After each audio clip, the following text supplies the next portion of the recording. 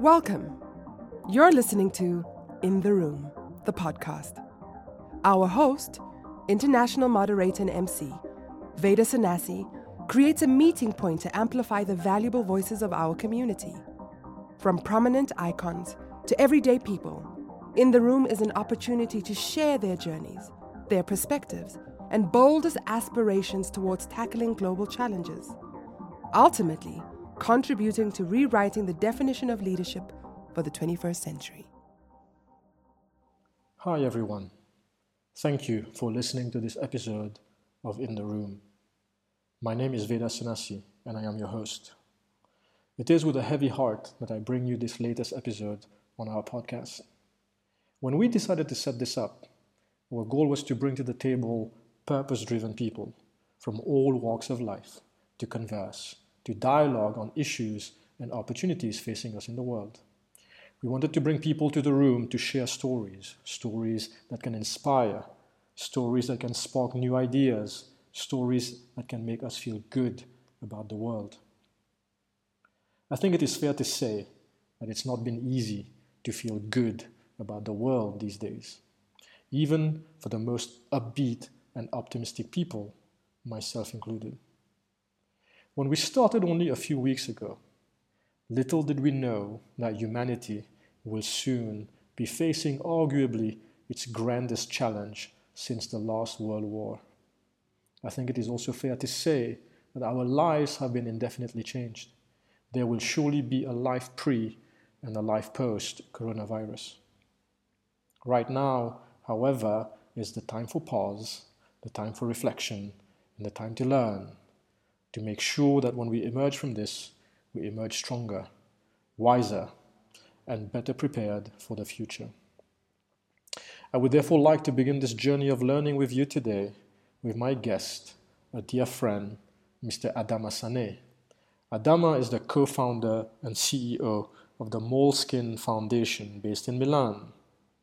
The reason we wanted to bring him on the show is for us to learn from someone who has been living this ordeal from ground zero for nearly a month now.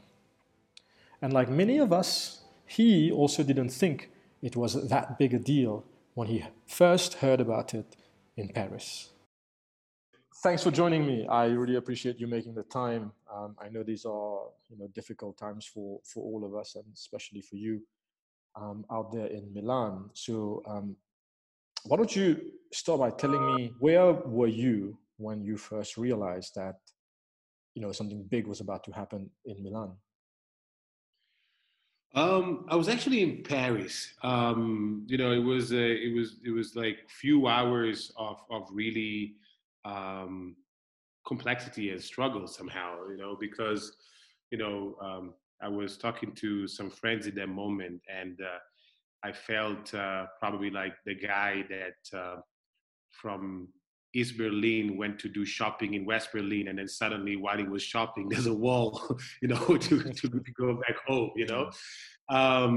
and I was in Paris. I was in Paris for work, and I was supposed to fly back to Milan on the next day, and the total lockdown of Italy, well, especially Lombardy at the time, I think, came about, and my flight got canceled, and it was a moment of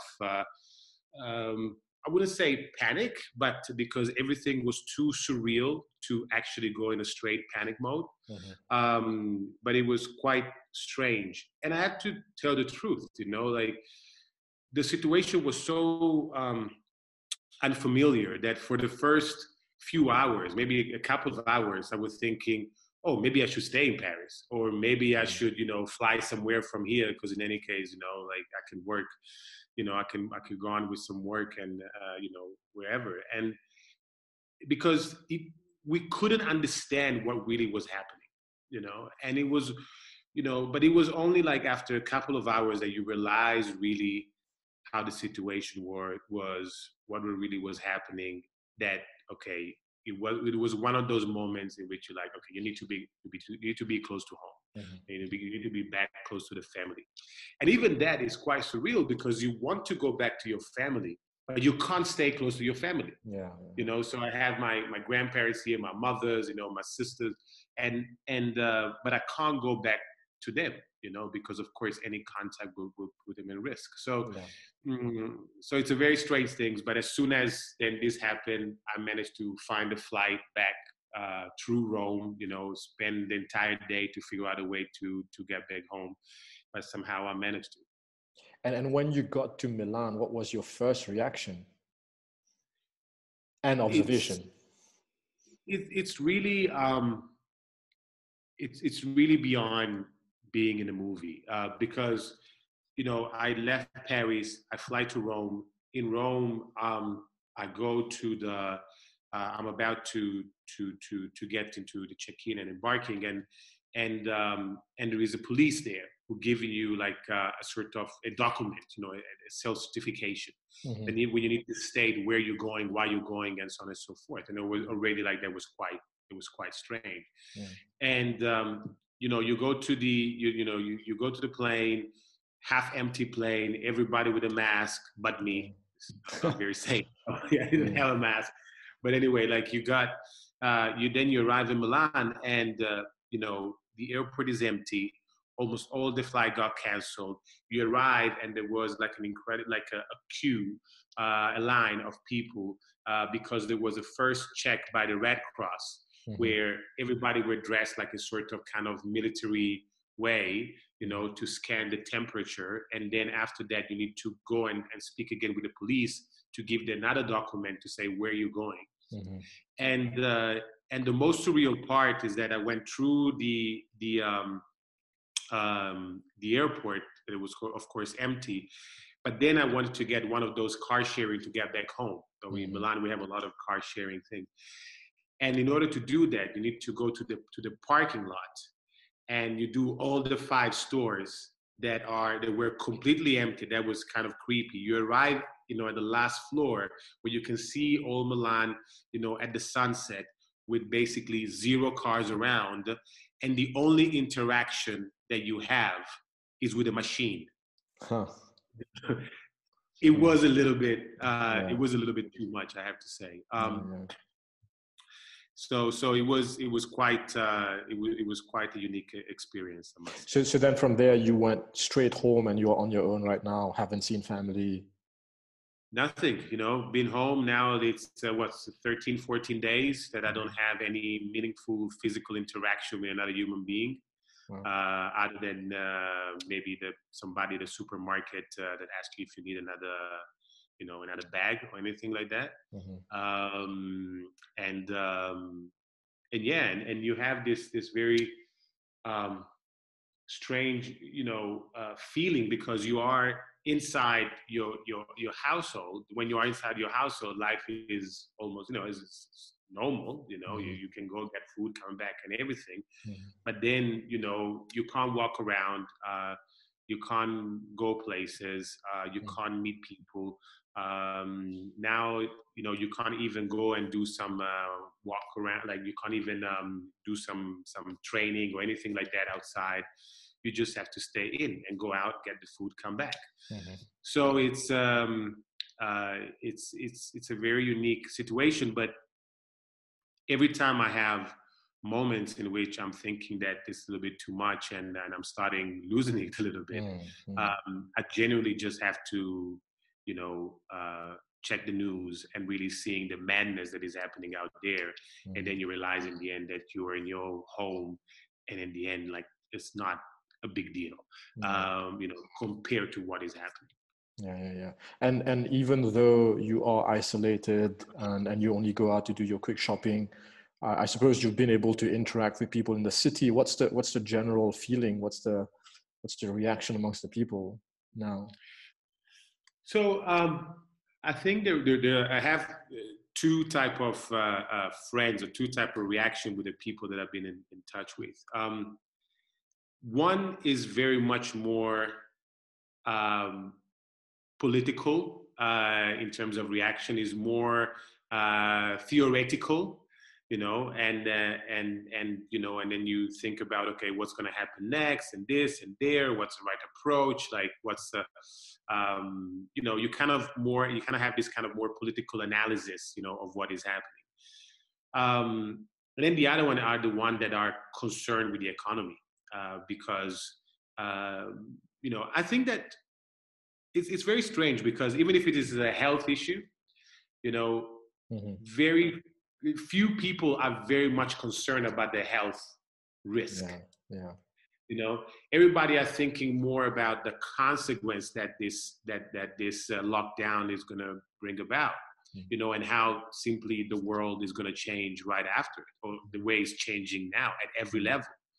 So that kind of like, it's another very strange cognitive element that is happening, at the moment, because there are so many levels that are the best way that I think to describe this moment, that it was coming from a good friend of mine. She was saying this moment is surreal and hyper real at the same time. Because you still leave the surreality of what is happening.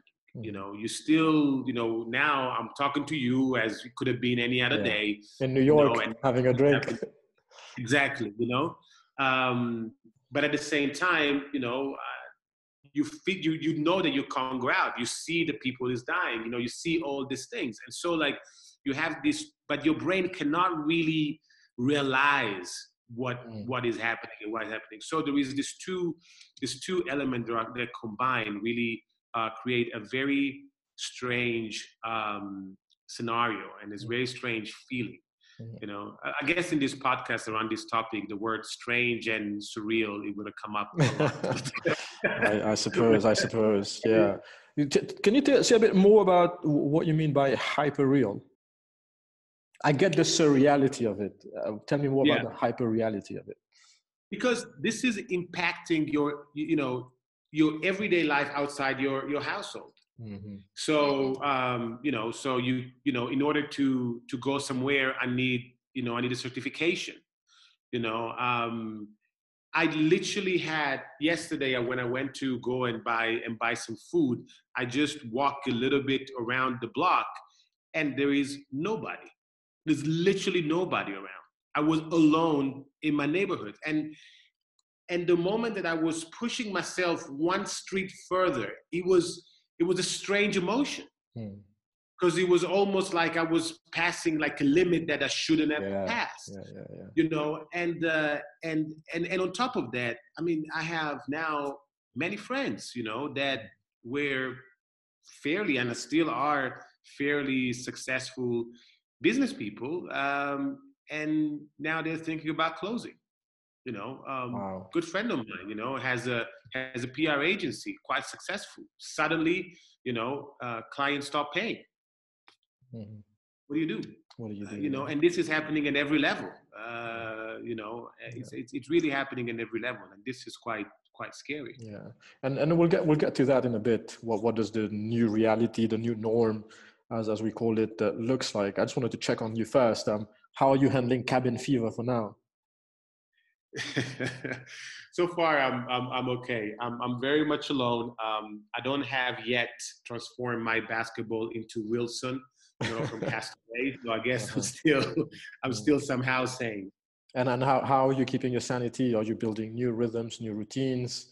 I think this is important for our listeners, because many of us listening in are going to go through what you've been through for the last 2 weeks. It seems inevitable, right? So whatever we can hear and learn from you right now is critical.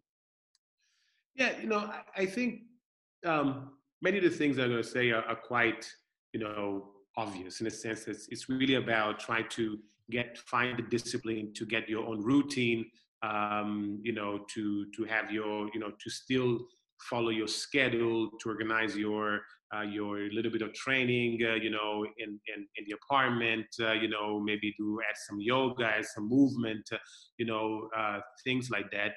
Have a lot of Zoom call, Skype call, face to face. I think this is extremely important.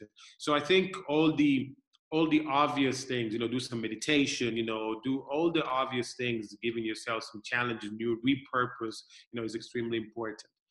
But I think probably the main element that I would like to share is that it is also important to take your time a little bit.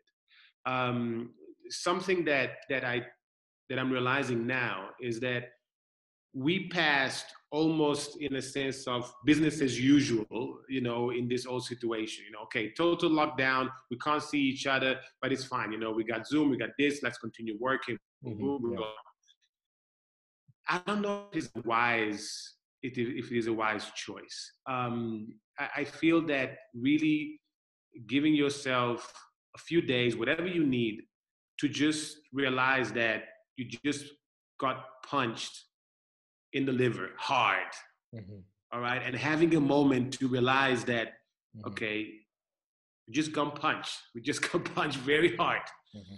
Let's breathe, let's have a moment, let's have a moment to really realize what is happening, to really realize what is going on, to realize that you need to get in a status of change. I think that is something that is important for everyone. I actually asked at some point at the team and my team to say, okay, guys, what do you want to do? We want to continue work, or you want to take like a few days off? And they were great. They would say like, no, we want to continue working because, there's also like help with the routine and everything. I'm not sure if there was, the right choice. Mm. Maybe at giving like 1 or 2 days for everybody to just say, okay, this is happening. Let's realize it. Let's really take a little bit of time for ourselves. Maybe it would have been, a better choice. So you're saying don't deny it. Do not remain in denial. Acknowledge, accept that this is something new. We've never faced it. It requires to behave somewhat differently, to feel differently, and it's okay if we are feeling differently and not suppressing all those feelings. Exactly. Mm-hmm. Exactly. Have you had to interact with people that you know personally who have been unfortunately affected by the virus? And how has that been? Yeah, with few. So far, all thankfully success stories, in the sense that some of them find out they were almost asymptomatic, and some others, had few days at the hospital and they managed to came back fairly quickly. So it's you hear some stories, but thankfully so far, all the one that I that I had the chance to interact with, they didn't have like a strong physical complication. Something also to say about this is that many people don't know whether they had it or not. Somebody from the foundation actually had a very high fever last week. Mm-hmm. The emergency numbers were, worked well, but basically they tell you, okay, just stay put, stay in quarantine, and let's reassess the situation in 24 hours, and things like that. And then the fever went down, and so everything was all right. But maybe that was a corona case, but now it simply wasn't tested. Mm-hmm. So that's also like another element that I found quite interesting to deal with. So does that mean? Because this is not, one of those, again, the part that's connected to the surreal part is that this is not Ebola. Yeah. This is not something like, oh, if I catch it 24 hours, I'm done. Mm-hmm. It's in many cases, you just simply have zero symptoms, and so like that kind of complicate a little bit, and it force you to think more about all the different area of responsibility that you have. It's not only survival, but is that you have a higher civic responsibility, and that implies a completely different status of mind. Yeah, like a really heightened sense of awareness of self in a bigger world, right? That my actions and my choices impact the lives, not just even action anymore. It's the lives of other people around me, right? Absolutely. Yeah. Absolutely. And I hope that you haven't had to express your condolences to anybody close to you yet. No, not yet. Okay, well, let's pray that this remains the case. Adama, what do you wish you or the people in the city of Milan knew ahead of time before this thing happened? What do you wish that you had thought differently or knew differently, was more aware of before any of this happened? I think it's really about taking this seriously earlier. What I think this crisis is showing up very clearly is the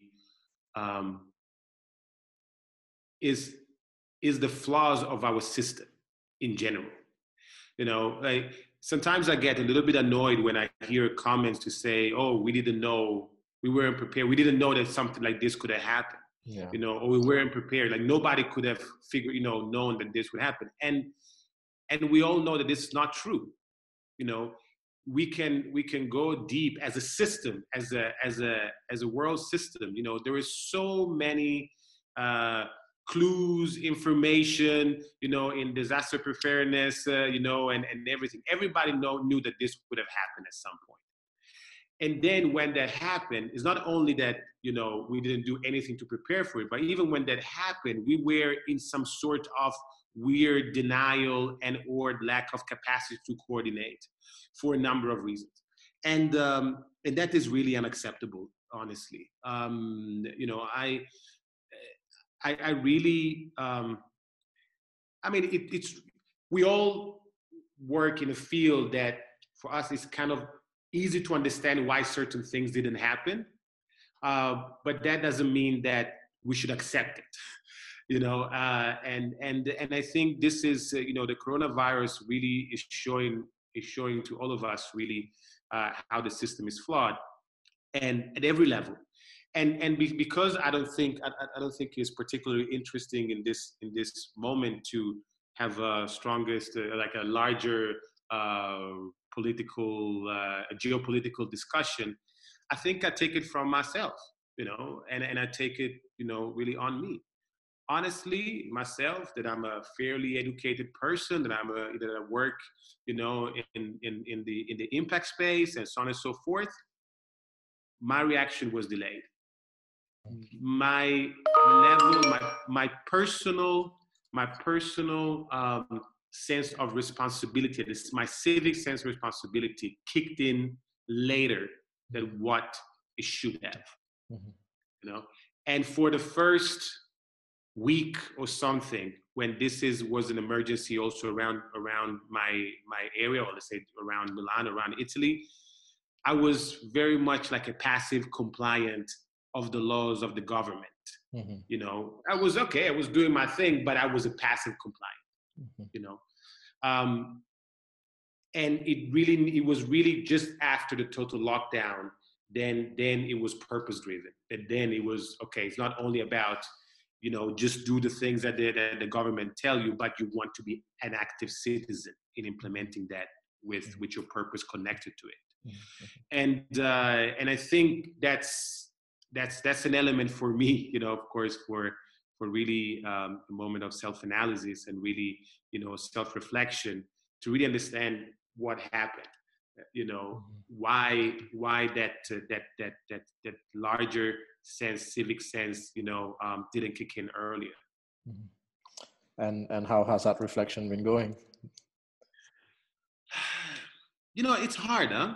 It's hard because, if I have to tell the truth, I tend to get to more the intellectual part of it. And I'm saying, the communication of the government was incorrect, and it was a fault of the media, and it was this, this should have handled like in this way, and this. But the truth is that even if some of those theories can be true, it still doesn't change the fact that I could have had a different level of awareness about what is happening. And and it's it's a little bit tough, because if you want to get real with yourself, and not only coming up with some again intellectual reasoning, you have to get with your emotion and really understand where were you emotionally. And the truth is that I wasn't connect with my community, and the fact that yes, I work in the impact space, yes, I travel the world in order to reach my small purpose and my small goals. The moment that an emergency like this, it's talking about my immediate community, and then after the global community, I wasn't emotionally connected to that. And that's the harsh reality. And is that what we're observing right now as we watch, young kids, college students still going for spring break in Florida, traveling around and saying, oh, well, it's not really a big deal for me. I'm young. And is that what we're seeing? Is it that people just can't seem to grapple with the reality of it? And is it inevitable that the rest of the world is just going to have to go through exactly what you guys went through, that there's this phase of denial and then it's like, whoa, okay, it's real? Is that inevitable, or is there something that we can do? We can already start saying, because it's still, you look at the continent of Africa, you look at a number of countries where they are kind of like at the beginning of that curve, right? And compared to where you guys are. So how do we deal with that? I feel that with the example, I think the example you made is a perfect example. I feel that there are almost like, two stages of denial somehow. The first stage is the one more connected to our cognitive system and our capacity,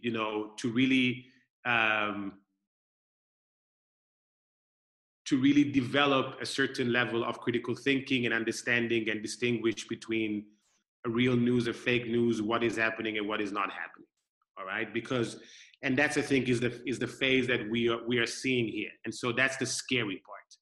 I can tell you here in Italy, until last week, and some people still nowadays think that all of this is a media construction. All right, and so there's a lot of problem connected to that. What is the capacity of really, how do you call it in English? Absorbing information with a critical gaze. We're really understanding what is happening. And I think that's the first lane. And I think that, considering,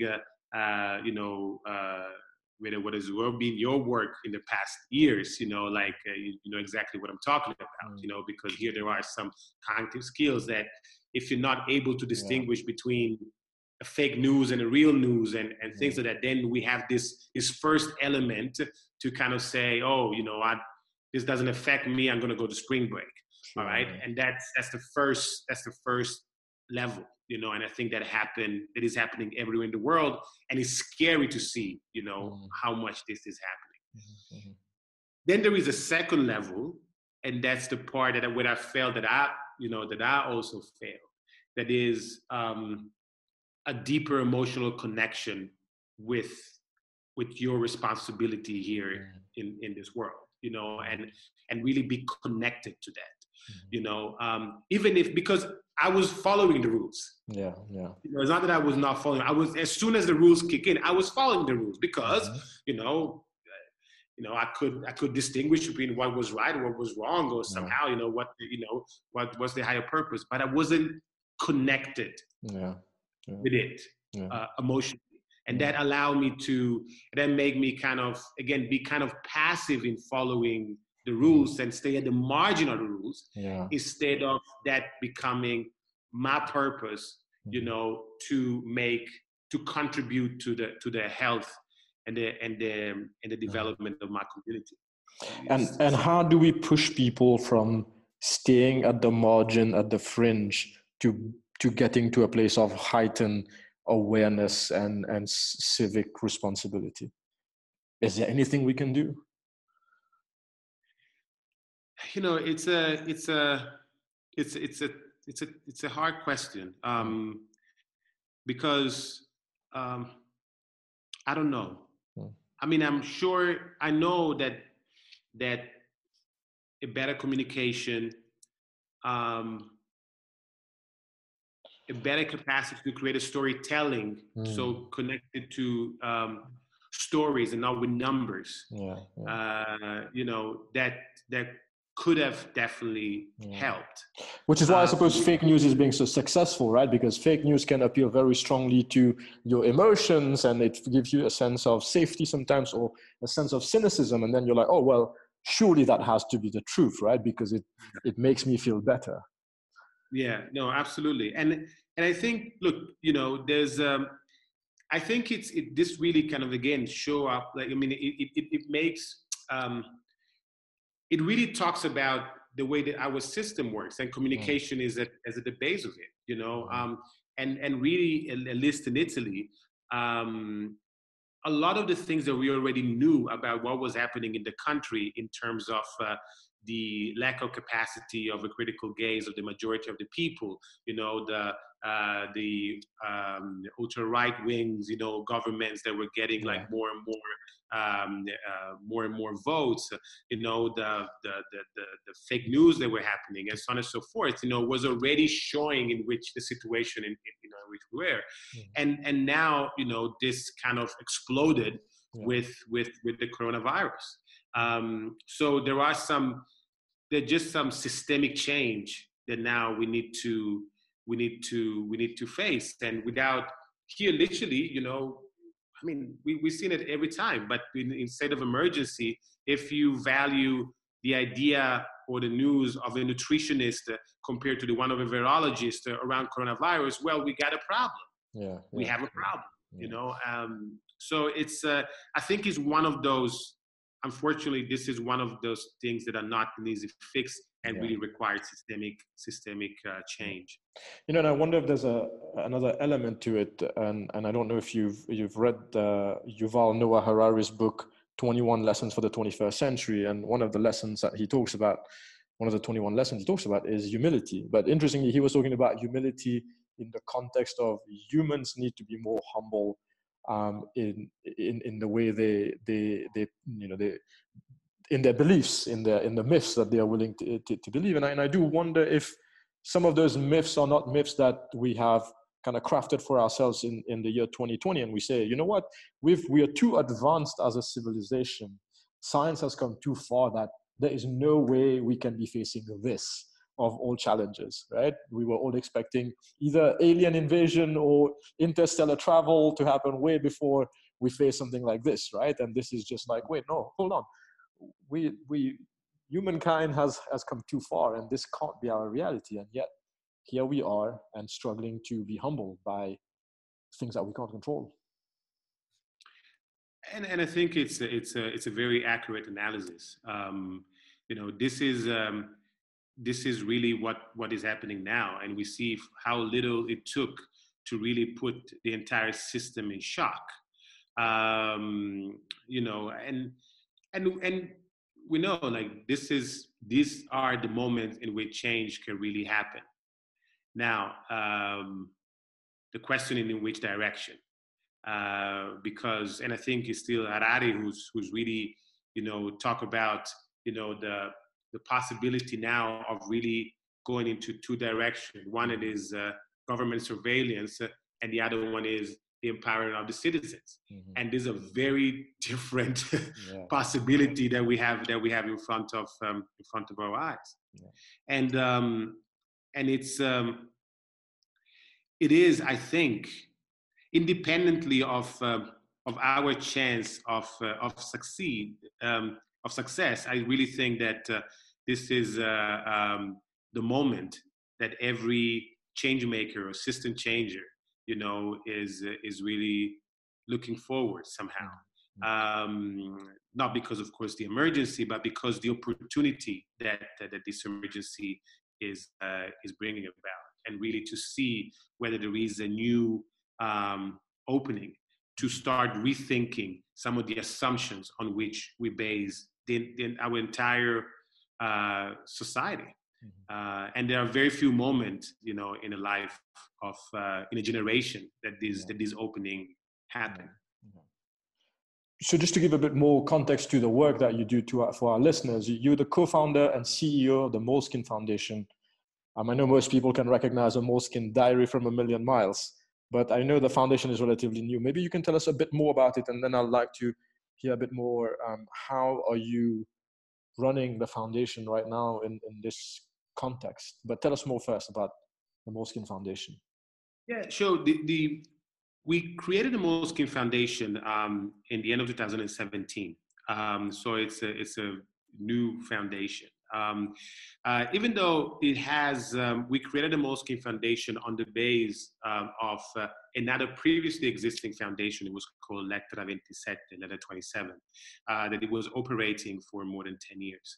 And basically what we did, we took the values and the experience of the Lettera 27 Foundation that we call the Unconventional Cultural Incubator, and we merged them with the values of the Moleskine Company. We had the opportunity to do that because of the long-lasting partnership that existed between the brand and the foundation, but we made that extra mile to really kind of harmonize the values behind the two organizations. And so basically what we find out and what we've been able to create is that the original elements behind the two organizations were exactly the same. And so out of that, we created a partnership between the foundation and the company, and we created the Moleskine Foundation. So we created this model, and we created the models under the idea of one purpose of really exploring the field of creativity for social change. That was pretty much our main goal. And so the model instead, the operating model of the foundation is as such that we want to become, we are, let's say, an organization that conceptualized and developed educational format or unconventional educational formats in partnership with cultural organizations around the world, with the main goal of developing three main skills in youth, that is critical thinking, creative doing, and lifelong learning. And basically we took some of the recommendation that you know very well of UNESCO, and many other organizations to say, okay, we know that those skills are important, but we don't know really how to develop them in a systematic way. And so we took that challenge, and that's exactly what are we doing at the moment. What does day-to-day look like at the foundation? What does your team do? Now or in general? In general, before we get to now, and how has that shifted?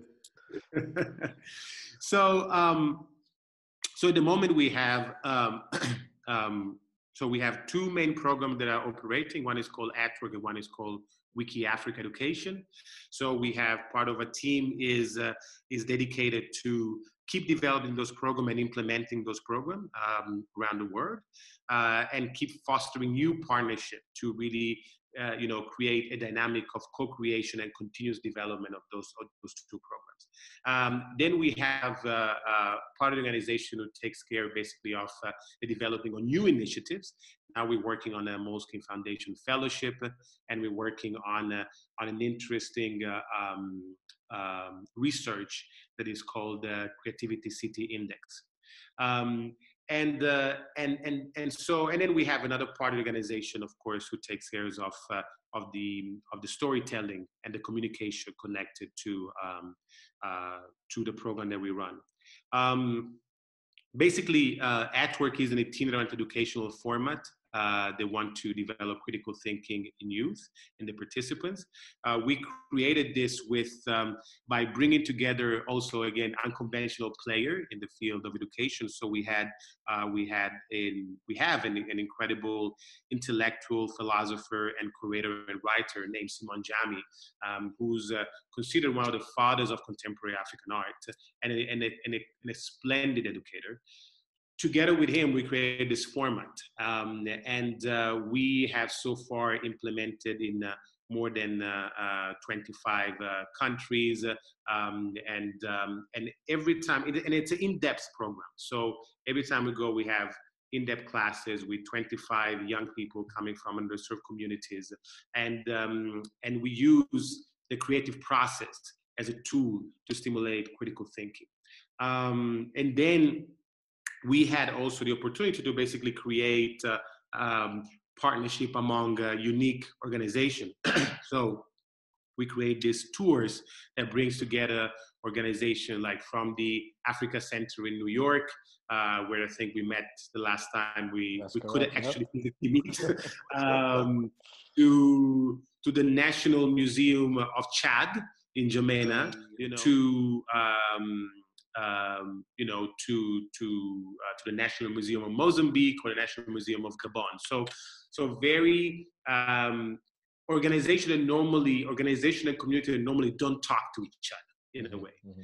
This is one of the things that we run, and we basically say we want to inspire a new generation of creative thinkers. Mm-hmm. That's one main thing. And then the other one, Wiki Africa Education, is a project that is very close to me and to my heart, because we created it when the previous existent foundation was still in place, and it's a simple project. We want to increase the quantity and quality of information about Africa online, and specifically on Wikipedia. Why on Wikipedia? Because in the top 10 website most used in the world, and it's one of the most accessible ones. And this is, I think, is extremely important. But at the moment, there are more information about the city of Paris than about the entire African continent. And so the issue of representation, it's of course evident. We engage, again, young people to really take ownership of their narrative, and having the opportunity to really become activists. So we have this idea of creativity, knowledge, and activism that comes together. How has coronavirus shifted everything in the ways of working on a day-to-day, in the way you're dealing with your partners across the world? What's the new norm for you guys? It's on one side, like the first kind of reaction I have is to say that really technology is incredible. It's to be honest, at the moment, in the first month, of this new context, it has affected us, but not at the depth that it could have, because we can still speak. We had the chance to connect with all our partners around the world, and to a certain level, it even kind of increased the frequency, of our exchanges. I have no idea how that will impact our midterm, capacity of operation, because even if through technology you can do a lot of things, the human interaction was still extremely, extremely important. Now, at the moment, we had to postpone most of course, actually all our activities that were happening in this first quarter. We'll see how the second quarter will go. But at the moment, we are operating in a way that, we need to take a decision. In this moment of uncertainty, you just need to take a decision, doesn't matter which one. And so we said, a couple of weeks ago when we started, we said, okay, in June, everything will go back to normality. We know that it's probably not true, but at least it gives us, somehow a sense of time, and it allow us to basically progress in some sort of organized way, and not be too much, hanging in limbo. In a limbo, with too many variables. So that's pretty much our strategy at the moment. Every couple of weeks, we reassess whether the things that the assumption on which we base our first idea, was correct. If not, we continue like that. In your extended network of company leaders, CEOs in the city and elsewhere, would you say that that's the approach that most people are taking, is to kind of set some goalpost and try to move towards it, knowing that it might need to shift again? Is that how you prevent yourself from falling into limbo? what I think that is happening now, and I think is extremely interesting, is that, this condition, it forced us to innovate. It forced us to things, to exercise our lateral thinking capacity, and but and I'll be honest with you, I think it's an interesting moment, because one thing is when you innovate, or when you have your process innovation, embedded in your working system, and you do it, every now and then, and it's extremely useful, but it still feels like, how do you call it in English? When you say, when you do it's almost like when you have like a fake fire alarm. How do you call it? Like a drill. Like a drill, Yeah. It almost feels like a drill. Yeah. When there's not the drill anymore, it's different. Yeah. So don't get me wrong. On one side, the more drill you've done so far, the better it is, the more prepared you are. But at the same time, you realize that this is not a drill anymore. This is not a drill anymore, yeah. This is the reality. And you feel a little bit of difference. You feel a little bit of difference. But at the same time, I think we're still at the beginning of it, and I still don't know. I think resilience and our capacity to really interpret the time, the contemporaneity, it's the biggest key now moving forward. So you're saying that a silver lining to this situation is that it's forcing people and companies to innovate? No doubt. And it innovate to at least to rethink, themselves in a very deep level. And you, and this question is for you as the leader, right? The leader of a team, leader of people. Do you feel like right now it's pretty much a balancing act between showing enough empathy to your staff, knowing that the show must go on, but at the same time, this situation can have a very heavy toll on people's emotional and mental wellness, right? Or is it just business continues? It's a right balance. I think it's a little bit of a dance now. It's a little bit of a dialogue that needs to happen. On a very practical level, now on purpose, our meeting lasts longer than usually, because I really want that every time we have a meeting, there are that first 10, 15 minutes where everybody's talking about their day, everybody, a couple of jokes, everybody sharing, whatever they did yesterday or whatever the last news was. And I think it is something that needs to happen. You need to leave room for that. And you need to be able to kind of create that moment of the sense of team, of community, and the sense of sharing, because without that, then the priority change very quickly. It's very hard to get connected otherwise to your craft and whatever is your task. So I think that at the moment, every opportunity that we have, it's almost like an AA meeting, it's every opportunity is a moment of sharing, and I think you just need to lean into take it as it is. And speaking of your team, how's your team doing? How are they handling the situation?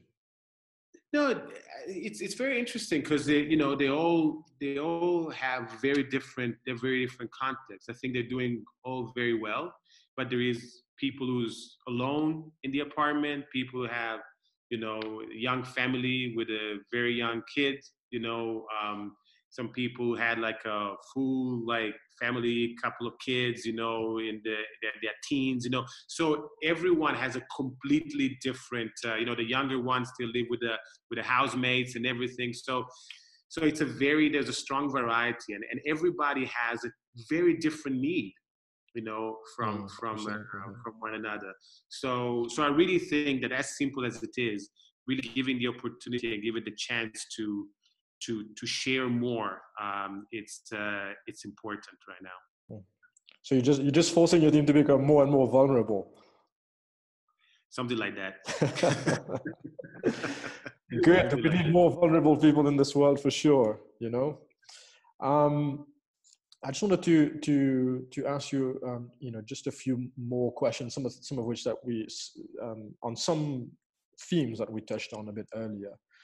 With countries shutting down their borders now, and with the global economy evidently slowing down, what do you think is going to be the biggest repercussions on the world from this pandemic? It's the realization that normality wasn't sustainable, and there's no back to normality, because that normality wasn't normal. And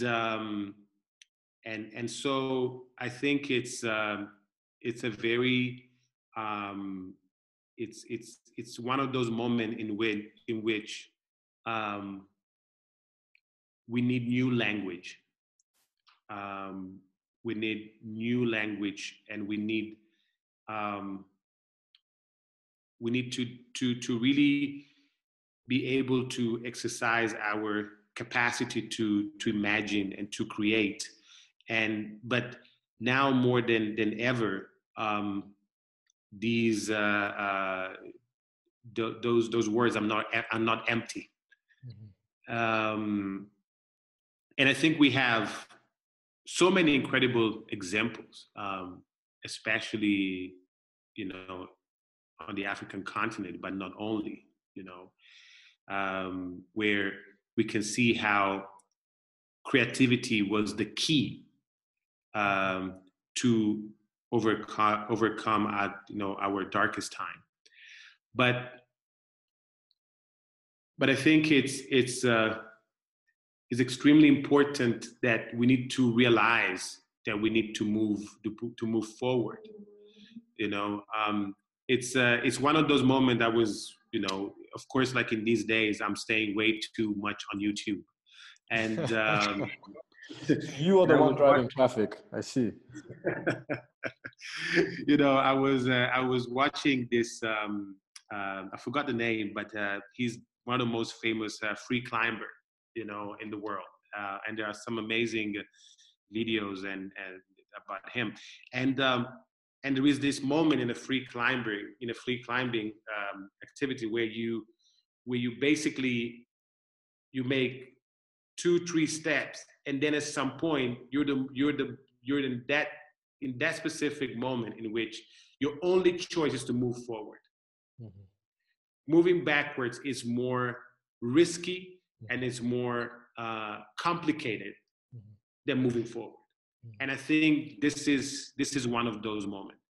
And but really the part that I think it will be the most difficult is it would be to create new language and to really imagine something that haven't yet happened yet.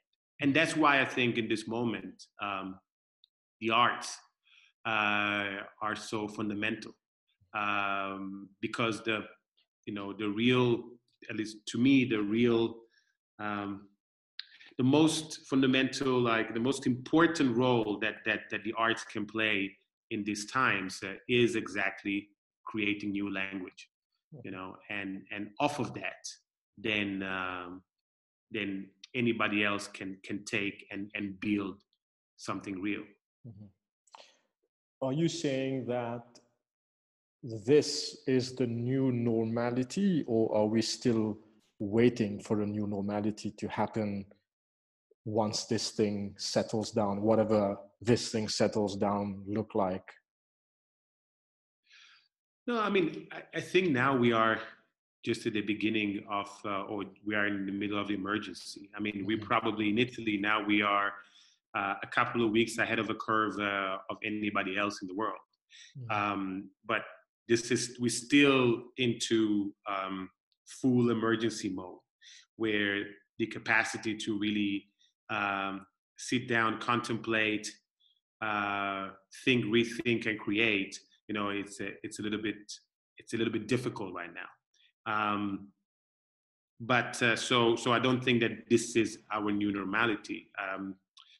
But I think that in not so long from now, we're going to have the chance to really start reframing whatever happened and whatever is happening. The risky part and the tricky part is that, of course, we know that the commercial, the economic, and the technological clock goes every time 10 times faster than the cultural clock, and so that's the part that is a little bit scary, and we know that we need to face, because contemplation and speed don't go very well together. And creational language and speed don't go very well together. And so it is a very it's one of those moments in which I'm also, even if I'm absolutely always very positive about our future, our collective future, there are definitely some challenges ahead of us. Mm-hmm. And Adama, I really hope that once we settle in this new normality, and there is indeed room and blank canvases for creatives like yourself to be able to start drawing on it and defining what the new normality is, and that cultural change that you mentioned that goes slower than the others, how do we make sure that the conversations around that is happening? I certainly hope that I'll be able to welcome you back on this podcast to have another conversation to discuss, our future versus reflecting on a very difficult and harsh reality that we find ourselves in, and you personally find yourself in at what people are calling ground zero of the crisis. Before parting ways, I want to ask you this. We are currently at a time in history when it's really, really hard to see the light. And as we watch things unfolding across the world, it is very difficult to remain optimistic and positive. How would you like for all of us to remain positive in these times?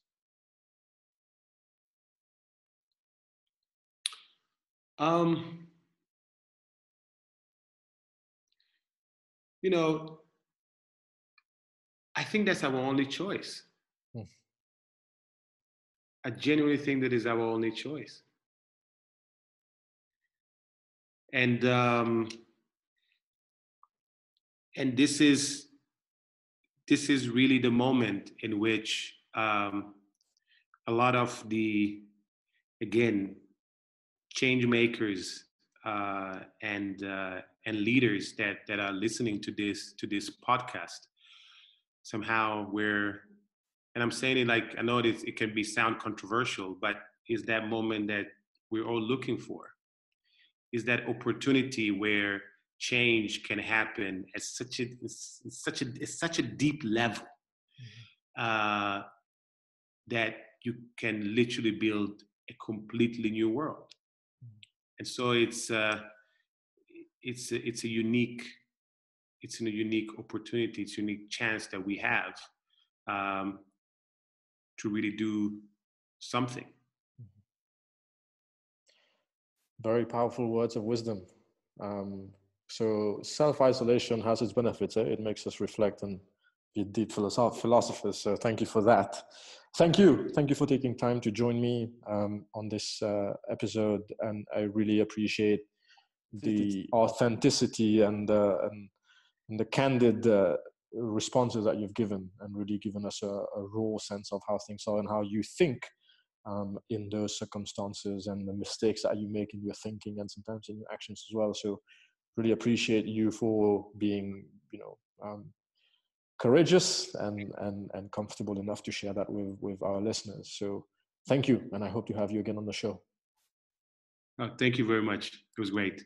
Pleasure. Join us next time in the room as we co-create the journey to enable your life's mission.